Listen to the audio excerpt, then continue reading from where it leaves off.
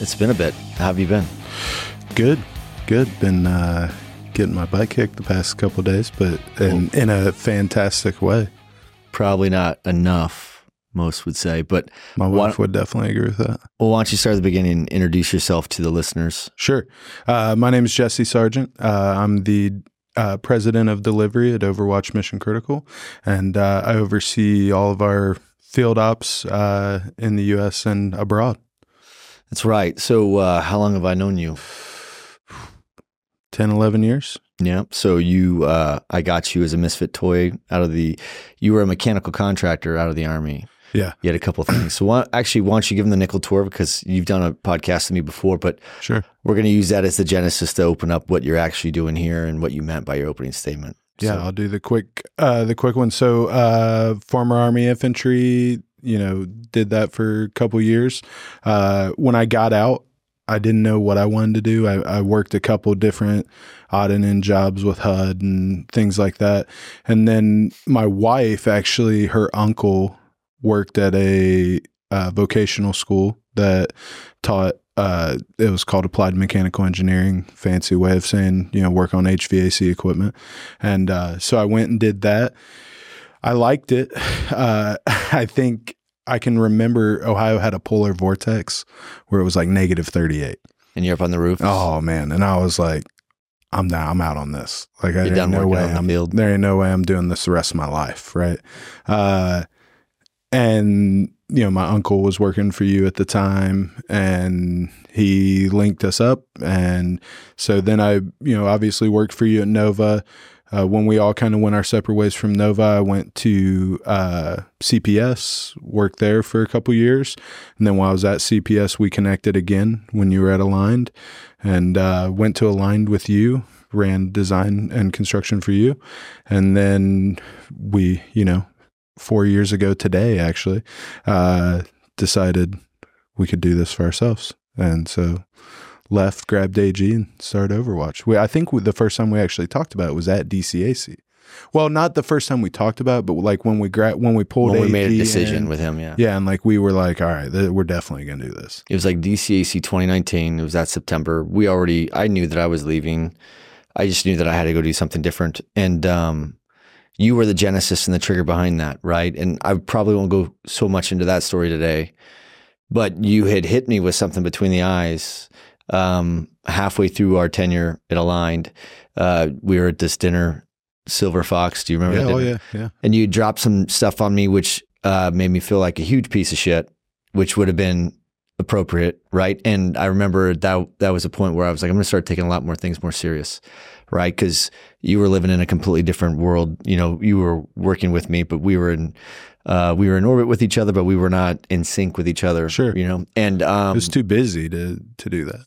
And to that end, we got to work for an amazing organization that was emerging, 100%. I just ran into Shap last week, had a profound impact on both of us. Would you agree? 100%. Taught us tons.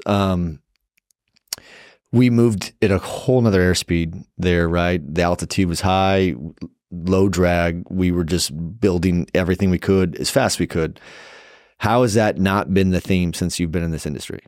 I mean, it has been. I think the only thing that's changed is, we were building at speed thinking like, 10, 20 megawatts was crazy. Yeah, like, and it was, but then that was just the deal sizes, and that's what, but I mean, in my opinion, we were crushing it, at that time in those sizes. And now, it's the same, but different, it's, now you're talking about, going out and doing 50, 60, 100 megawatt deployments, and that's the norm now. And, if you look at, what the trend is, it's only going to be larger, right? Have you ever hate them was like, we're trying to really earmark our ability to deliver at a macro level up to 300 megawatts without a disruption of any kind, right? Sure. And doing that at multiple sites. I'm like, okay, well, I mean, there's only a few companies that even have the ability to think at that capacity, right? But I want for the people that are listening to understand that this is a data center podcast, the Data Center Revolution, and it's self-serving sometimes when I have people from my team on it, but this is more of a personal story that I want to share with the listeners about this incredible journey that you started. And I want people to understand that before we get into that journey, which is going to be a great time, because I'll just be able to stop talking and only listen and draw you out, because I think that there's people that know you and people have got to see you grow throughout your career. Sure. And I think that there's a lot of people that you have an infectious, positive personality. People love being around you, and you're a leader, right? And not everybody is. I mean, a lot of people are in leadership positions, but maybe they don't lead, Sure. right? Regardless of your title, you've always been able to lead. And I think that you have something through that. Everybody has gifts, right? It's how they use those gifts. And somewhere along the line, you know, as I talk about the speed of our market growth, and this is going to parlay back into what you're doing and why we're changing as a business because of these things and how that's impacting you personally. Yeah. All right. So, you know, the market, when industries emerge and you have traditional startups arise, you know, a lot of things get put to the back burner for survivability mode and triage, and training is definitely one of them. The development of the talent that you have. I mean, obviously these people are talented or you wouldn't have hired them. The training and the advancement and the continuous effort made into developing them as they evolve professionally is limited to us professional leaders by how personal the limitations are for that person at home, right? So we have things that we were sons and daughters before we were anything, right? And then that allowed us to be boyfriends and girlfriends and husbands and wives and moms and dads and brothers and sisters and all those things. But we had to be individual. We had to know us. We had to put ourselves first in the development. And when we get older, we stop investing in our own development. Do you agree? Yeah. I mean, I think that's just you know, society tells us that we should be X, Y, or Z. Society tells us that you should put your family first, your kids first, you know, your work first. And I'm not saying that to some degree that's not accurate. Like, you know, those things have to happen. But, you know, I think the genesis of this and what, you know, you pushing me, other people push me, and what I had to come to realize on my own is that it's like the airplane thing, right? You got to put your own mask on before you can help anybody else put theirs on. And if you truly want to lead your family, lead your teams, you got to be able to lead yourself first. That's right. And you're learning. I mean, it sounds like Dakota's already leaving his fingerprints on you, right? Because I'm going to get to that point, right? Because that's the exciting stuff that you get. There's nothing more dangerous than a person that's rebuilt themselves. Not that you have failed, but we all arrive at these plateaus. Life is just a game, and we're all in a different level of the game. And sometimes we get stuck on a level, right? Would you agree? Oh, yeah. And sometimes, you know, we have to walk away from the game and come back to it and kind of understand how to beat that level. And we need people to help us sometimes. I've had, over the last year, I've had massive influences from people that have contributed in major ways to the development of me. But it was only a year ago that I understood that the problem wasn't all these other people. The problem was me and I mean, how can I expect you guys to develop if I don't develop more as a leader myself, right? So I set out on this journey, and in this journey, I learned a lot of things, right? But one of the things I was able to correlate it back to was the speed of this industry's growth. Our industry, the mission critical or digital infrastructure industry, is growing at a rate faster than any other vertical of industry. And no other industry reinvents itself as aggressively as us, simply because every other industry is dependent upon our ability to scale and grow for them to be able to grow too. Think about it, the technology they put in these data centers that are driven by the usage of us as the consumer is limited by us, the consumer, who's the labor force that could deliver the product, right? Yeah. So what happens is we have this incredible industry it's armed to the teeth. This industry never lacks genius or intelligence. It lacks strong leaders and courage to develop and train, and it lacks the ability to fix people, because our industry is moving at a double-digit CAGR, has been for the last 8 years. You know, power that we're measuring in markets are doubling in size, capacity is doubling in size. So since I've been in this industry and you've been in this industry, there's really never been the downside of a cyclical swing. No. It's just running and gunning. And I have definitely felt that. Have you felt that over the last 8 years since we've been in the foxhole together, at least 8, 9 years of just grinding. Yeah. I mean, people say it all the time, like data centers are, let's call it recession proof, right? Like, and I think that the important thing with that to think about is like, take how we just had, the pandemic and everything like that, right? Like, I didn't see any data center people getting laid off. I didn't see, I know it hit the tech massively industry. Essential. Yeah. Like it hit the tech industry in certain ways, but not capacity doubled for us. Exactly. I mean, I think I saw a thing that said, Microsoft's usage the first week of the lockdown spiked 750%. Correct. That data's got to have a place to be stored, to be accessed. I mean, so the things that affect the economy in the world for every other industry, so far they've shown to expedite ours. That 100%. We had a greater uplift in an already windfall trajectory, right? Correct. So, and if you look at it, we were building at a greater volume and velocity at the end of COVID than we were before that. And we even had other, global, a U.S. election cycle has a global impact. COVID-19, the release of the vaccinations and the restrictions that came with that and all the friction that came with that from society. You had Russia invading Ukraine, escalated tensions between Russia and America and China, and obviously now the Palestinians and the Israelis are having their issues. But there's always something, right? So what we're learning is there's no new norm. There's no norm to go back to. The new norm is we're going to be. Think about the volume that we built at, and now it's just we live in an application-based world. Most of us function through applications. Those applications go into a cloud environment, and those cloud environments go into, these massive cathedrals that we build that are the sky for the cloud. Cyrus One trademark term, right? So I don't want to get in trouble. So my thing is you have this amazing thing that's happening, and we get to have the benefit of that. But what we were suffering from that most other people couldn't understand, if you're not in the data center industry and you haven't been for a bit, everybody's exhausted. Everybody is running at record pace and record speed. Like whatever we're doing, like you go to the Cyrus One Summit, I remember, and they're like, basically take whatever we did with cloud, which had a 10x explosion rate over IoT. So that first huge wave we saw was the adoption of all the cloud providers and all the content that was being aggregated and consumed, and the way that we had to solve for that. And then the next step was, the introduction of AI. And what are they saying about AI versus what cloud is? I mean, it'll be way more than 10X. Cloud whatever cloud was 10x to IoT, now AI will be 10x plus. I was going to say, I think it'll probably even be more than 10x. No one has any idea. Not even the AI itself can tell you, right? So I think that we are walking into this industry is the wild, wild west already. Do you agree? Oh, yeah. And every day we're charting new territory as a vertical. There's no other industry that really invents itself as much as us. So let me tie it back together, okay? Yeah. So we have been just grinding, like deployed, it seems like nonstop. Like I remember when we were at Align and we had a banner year and all the stuff we were building. And I remember they're like, cool, can you guys build twice as much next year type of thing? Because that's the aggressive nature of this industry.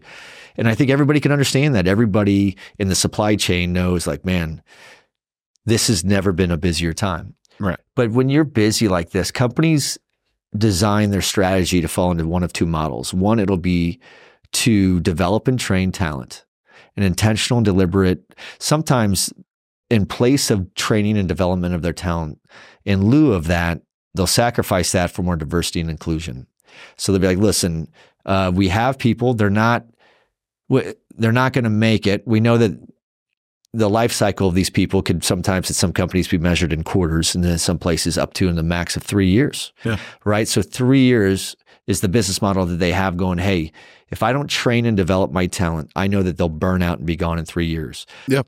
Maybe that's okay. Now I get another healthier person who's ready to move up. They get to move up into that position. They get paid more than what they were getting paid, and we could burn them out. We know we're going to suffer 6 months while they acclimate and ramp up. It takes 3 months just to figure out where the bathroom's at, another 3 months to get along, right? So, 6 months into it, so now I'm going to get 2.5 years of grueling output and productivity out of this person. And if I don't train and develop them, I know that they're gone in the end of that third year. Yeah. And we just see that model, right? So companies are just passing people back and forth between companies. And what is happening to us, the employees, the workers we're like, man, I no longer will suffer this massive inconvenience of working here where I'm unfulfilled for the amount of money that they're paying me. But this other company is going to pay me 20% more. And I'm willing to go do the same thing, work just as hard and suffer for 20% more because then the juice is worth the squeeze. Sure. But at that same point, they're just learning how to suffer with a better wallet, right? But they're still suffering. My dad used to have a saying that everyone in life eats a shit sandwich. How much bread you got depends on how much shit you got to taste. Yeah, and that is fact. Your dad's a genius. So my thing is we have workers that are burned out, and we are coming up on year 4, and we were seeing, first of all, we whipsaw harder as a startup. Oh, but when you come into year 4, you're like, hey, we're going to emerge with this. We're going to begin to standardize, right? We're not, the soup will eventually be code locked down. We'll stop throwing everything at the wall to see what works, and we're going to start really figuring out what's worked well. And we're going to just drill in and do more of those things, right? So your vision is really focused on the customer and the products you provide them, right? And then the value you bring them and the unique requirements that they may have, the needs of the market and the value that you bring is the other part. Yeah. The customer and the product, the needs and the value. And when we can marry those things, what you realize is what these companies need is they all have a need for labor, but what they really need is a healthier labor force, a healthier workforce. And it's not good for us to just keep churning and burning people out because businesses are also learning now. Every time that I have to start over with another person, that erodes my margins. It impacts maybe not my top line, but my bottom line. And I need to figure out how to protect that, right? So it's financially accretive. It's prudent as a business to figure out how to maximize your output and your productivity on your COGS. For us, which the primary line of business we use to generate revenue is a labor force, is a human being, someone with a name on it. Sure. And we learn we can't leave people on these programs as islands. And we learned that through attrition. Oh, yeah. Right. Yeah. But you learn as you grow. And what we learned was, hey, society has developed this construct to where we as employees are used to going in and just getting, so many of us will work uninspired in an environment in which we don't feel safe from in the politics maybe. And we go home every day unfulfilled. And those people are miserable and their productivity and their output is their productivity and their output is proportionate to their value, meaning they're not really doing much, right? They're struggling. Yeah. But what I learned on my journey was it turns out the happier I am, I went through a painful separation. I had many broken elements of me. We're broken men leading broken men, as Dakota said at the conference, right? But I realized the growth of my business is limited on my growth as a person because I can't grow professionally unless I can grow personally. Yeah. So I had to, you guys were helping me navigate through, but I picked up a lot of really great people along the way that were just the hammer or the anvil in my life for pockets of time that I needed. And I needed people to help me rewrite the constitution of me as a man. It's hard for me to go back to putting myself first and to thinking myself first as parents. Yeah. I mean, you're never going to hear a mother be like, the first thing is my kids come first. I'm like, well, maybe you should come first so you can give your kids 100%. Yeah. You can't give yourself 100%. You can't give them 100%, right? And that whole model is shifting, and society has influenced the ways that we approach certain things. And what we're trying to do is take our hammer and use a platform like this to break that, right? Yeah.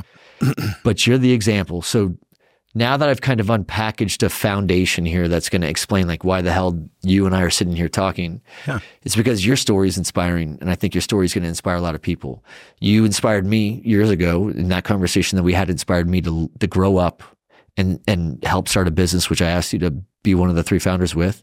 And now we hit a plateau, right, as a business where all of us were learning our limits as a professional are directly correlated to our limits as a person.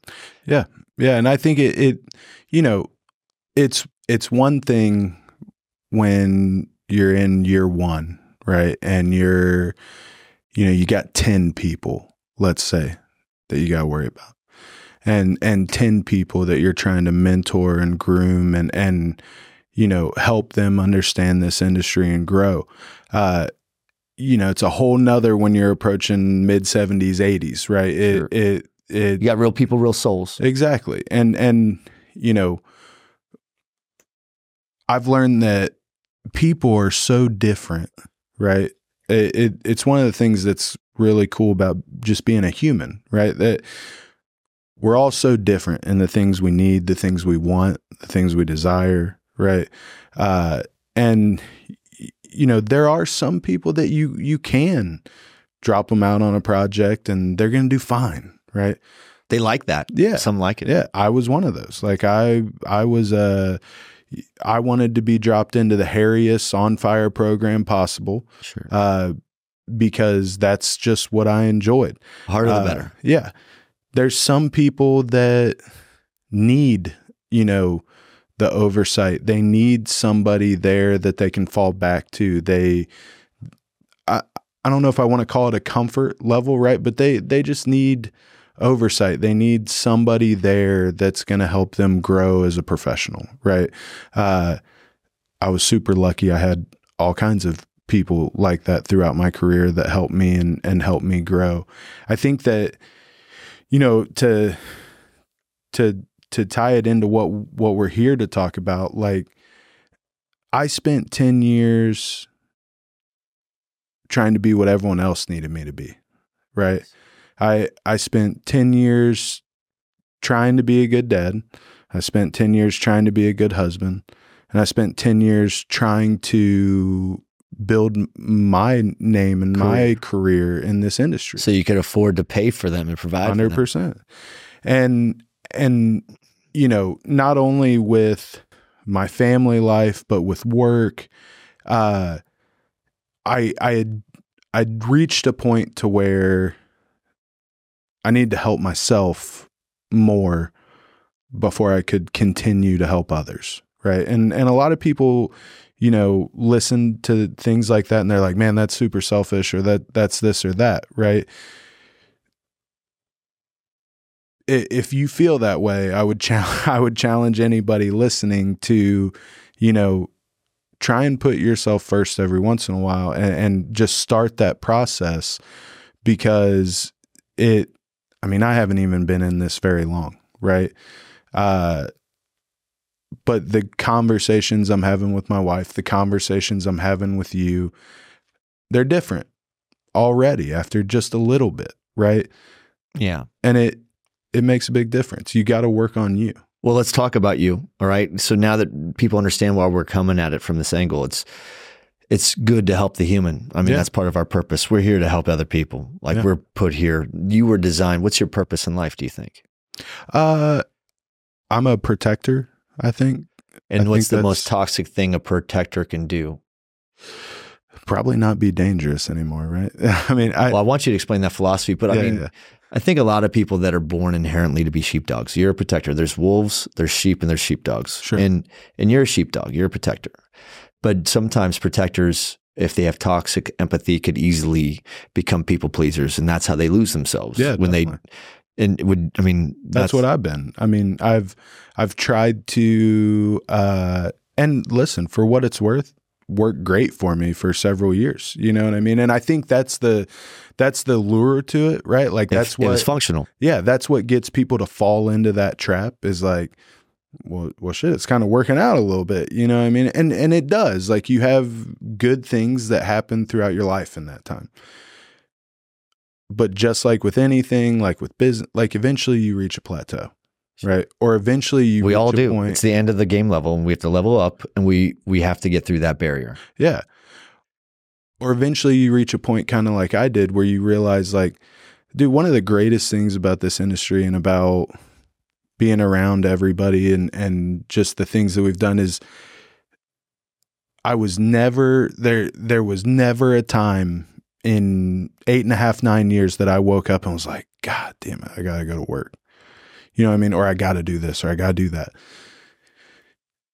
Eventually I reached a point where I could feel myself falling into that, right? Like the trap of, you weren't fulfilled. Exactly. Like I didn't feel good in my own skin, wasn't comfortable, you know. Then what? You were like, you know what it was?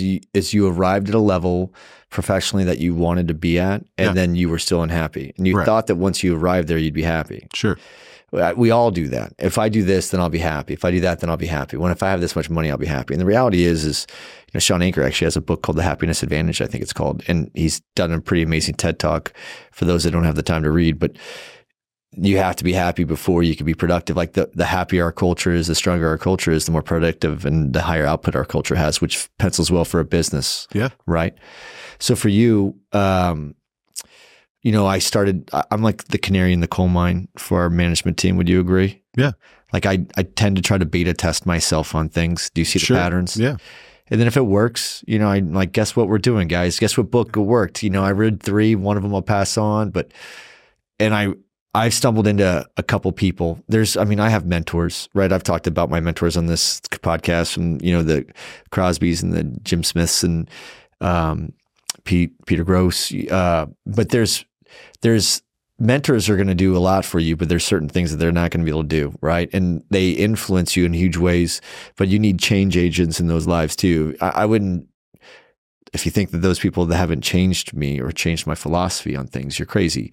But those guys in the foxhole with me are the ones that get dirty sometimes. And I'd ran into a mutual friend of ours, and that guy would chew me up and spit me out. And then he has a unique skill to figure out what your excuse is. Yeah. He just needs to talk to you for about 60 seconds. Yeah. And then in 60 seconds, with just a few questions, that man has the gift of understanding what your bullshit is, because we're all selling bullshit, right? Like, what is our excuse today? What's the false narrative that we're creating for ourselves today?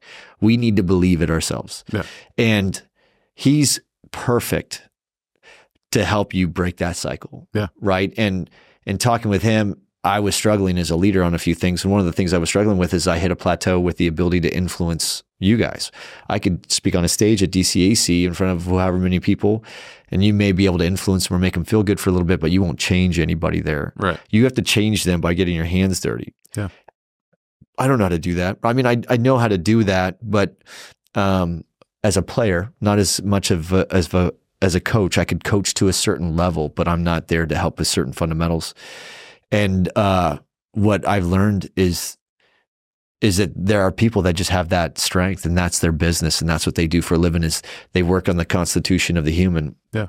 And in talking with him and explaining to him, I'm like, I just got to break through to some of my people. I got this one misfit toy that, Jesse, you're a monster of a man, right? I mean, you're a powerful person, you're a powerful leader, you are a subject matter expert on what you do, and you're an authority, Pete. You're trusted.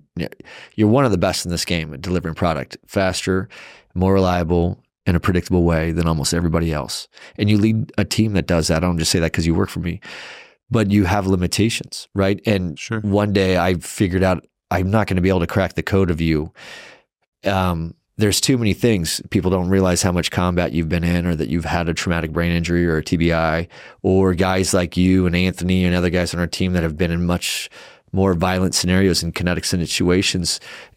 Everybody has an element of PTSD from something in their childhood, maybe a car accident, who knows, but you guys have a different level of that stuff. So there's only so much pressure you could put on certain people sometimes, and I didn't understand where the limit was.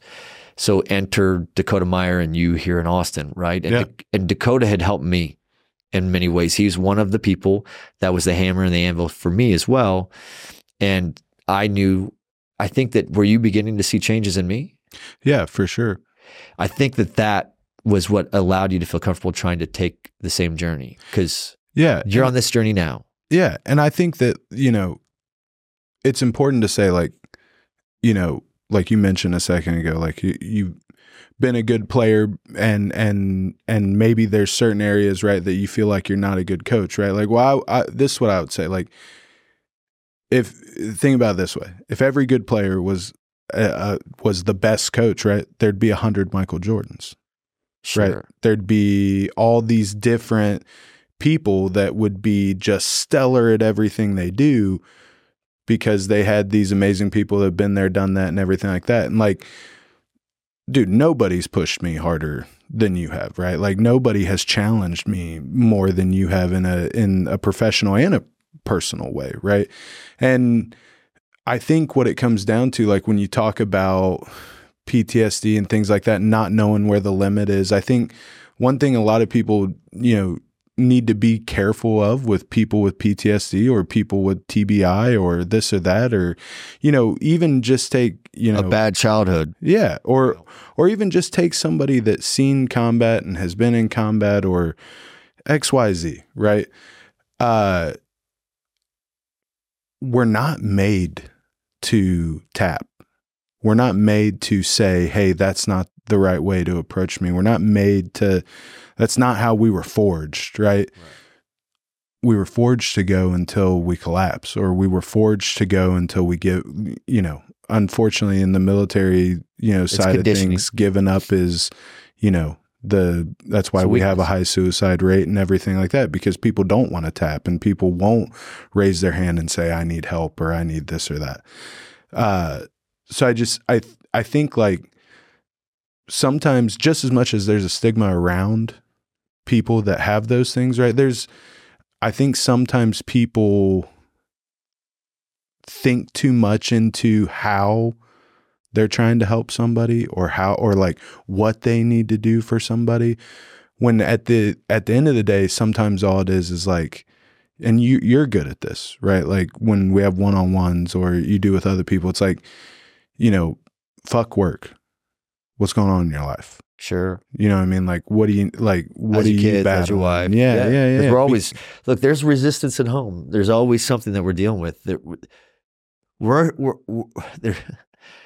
We go through cycles, I believe in the rule of threes. 1/3 of our life is amazing and 1/3 is good and 1/3 is shit.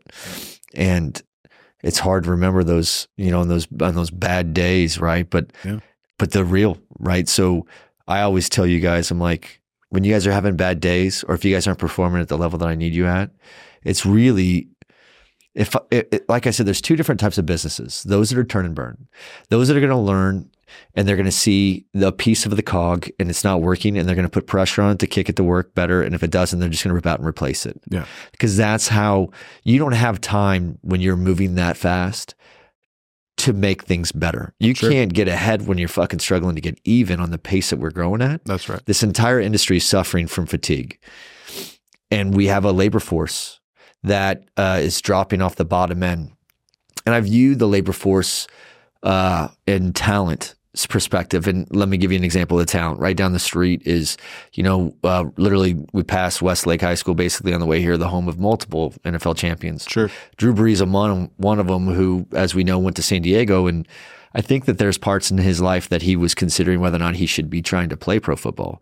And then, fast forward where he went to a different team and he not only won a Super Bowl, but he was the MVP, right? Sure. And it's not that he changed as a constitution of a man. He was just in an environment where maybe people believed in him or helped him develop. Yeah. Right. And I think that we all have teams that we want to go play for because it's a great place to be from, a shitty place to be. Yeah. Right. But I think that there are people that are willingly go into companies, and I've done this too, where, you're just going to go to see, you're going to commoditize yourself and see if you could go, how do I make more money? Because I think if I make more money, I'll be happy.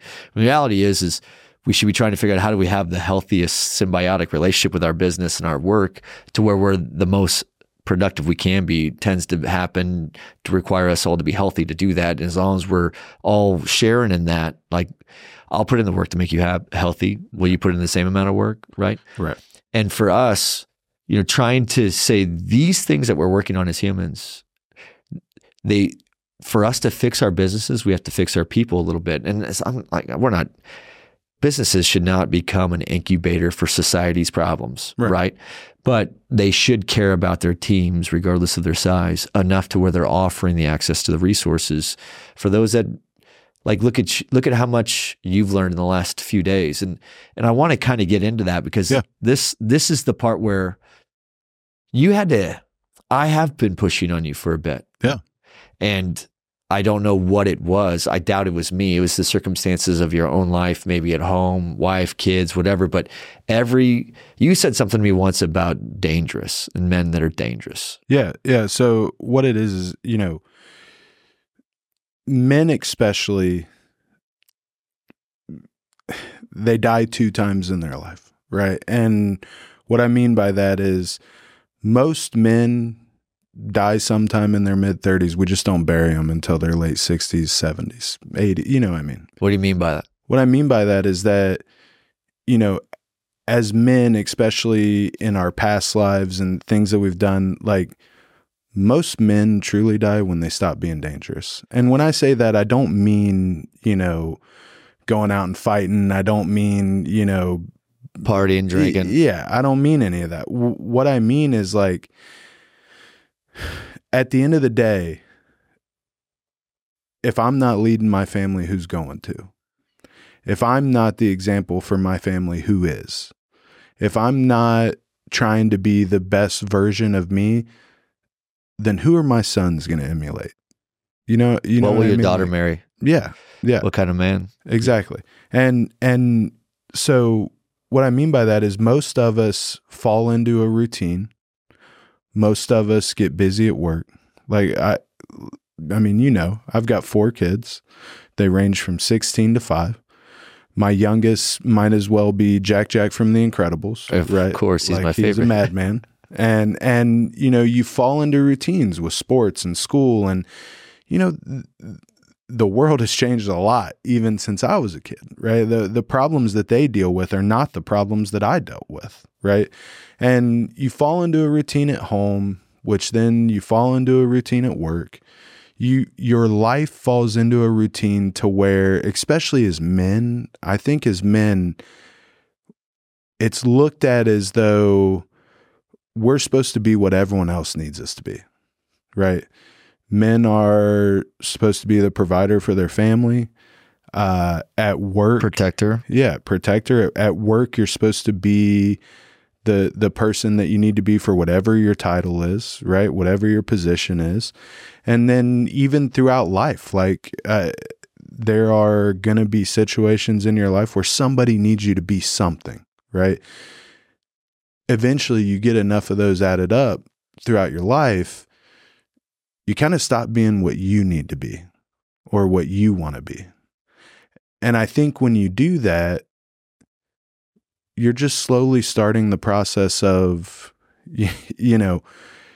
before they put you in the ground, right? And you're just surviving. Yeah, you're just surviving. That's a great way to put it. You're just doing what you need to do. You're tolerating a mediocre year of your life, and then you're just repeating that 20, 30 times.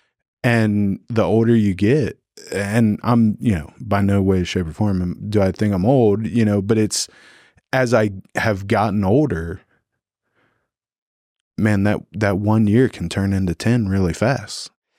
Yeah, I think a lot of people, especially guys like you that were born with massive amount of talent, were able to rely on that talent for a long time. 100%. And when you have talent, talent is like motivation. It's fleeting, right? So talent is something that is great until you, but it lulls you into thinking you don't have to work hard.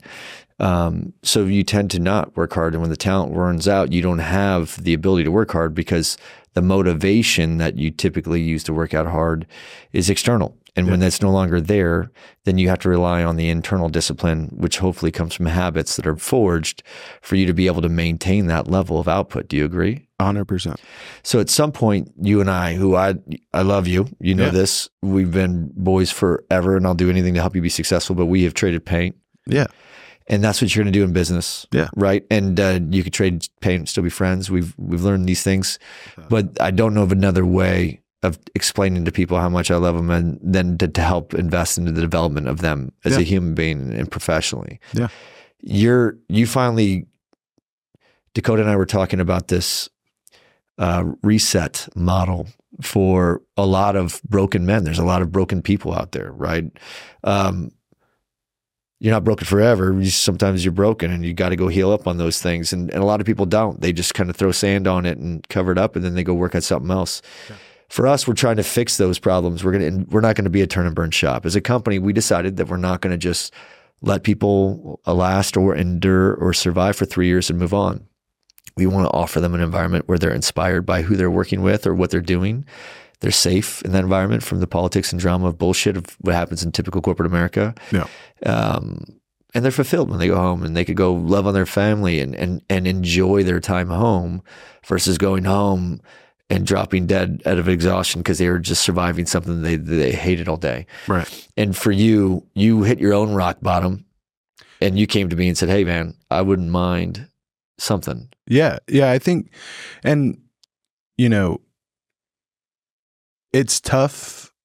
I'm sure it's tough for anybody, but it's definitely tough as a man, right? To have other people check you sometimes, right? It's tough to, especially when I think it's important to talk about like societal norms, right? Like, because what I mean by that is like if I was to look at any aspect of my life, right, I would be like, I mean, when you come from the background that I come from, which is, I'm second generation out of a coal mine in Kentucky, you know what I mean? So like, when I look at those things and I look at what society tells me, I've done okay.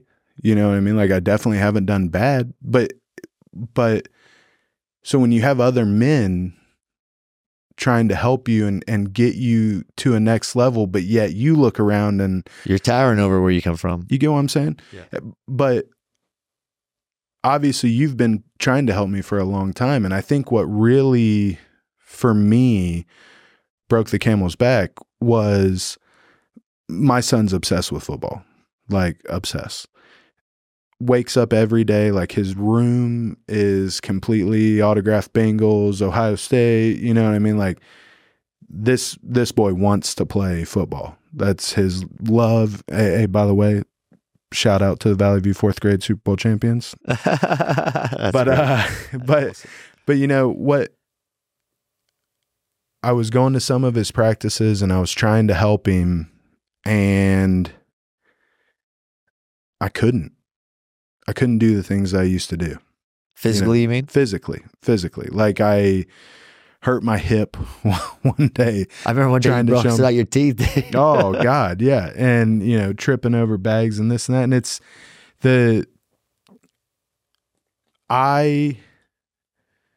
it was honestly like the first time that I realized, like, you ain't the man you used to be. Yeah. And I don't want my son to wake up one day and need a different role model.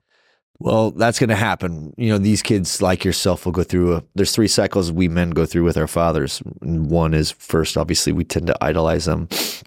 When we hit puberty, we tend to demonize them. And then when we hit a certain level of maturity, we tend to humanize them, and we understand why they're not such assholes anymore, right? Oh, for sure. But if they weren't assholes, we tend to lose respect for them. They had to have put in the price. Yeah. It's hard to be a parent, and it's easy to be nice and to say yes. It's hard to say no, and hard, for your kid to slam your door, but you need them to slam the door every now and then. But you needed, you were very driven. You were very motivated off that realization that your son idolizes you. Yeah. And we all as fathers want that from our children. We also know that we need to be worthy of that. Yeah. And I think that that's what stirred your fire. Would you agree? I would. And it's he wakes up almost every day. What do I need to do to get in the NFL? To get to here or there? And you actually, that was going on. And at the same time, I had shared with you about what, some of the things he says and stuff. And you said something to me one day and you said, well, let me ask you this.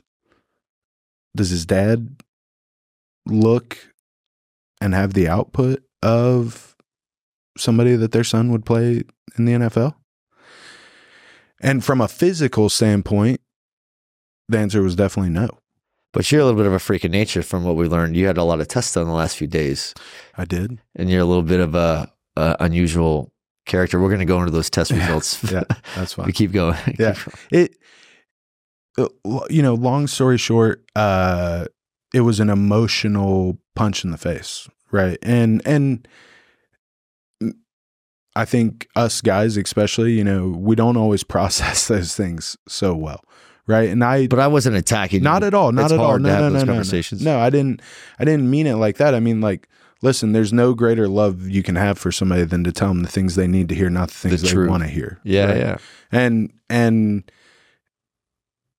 for me, I had reached a point to where I couldn't help myself anymore. Right. And, I had let it go to a point that I didn't even know where to start.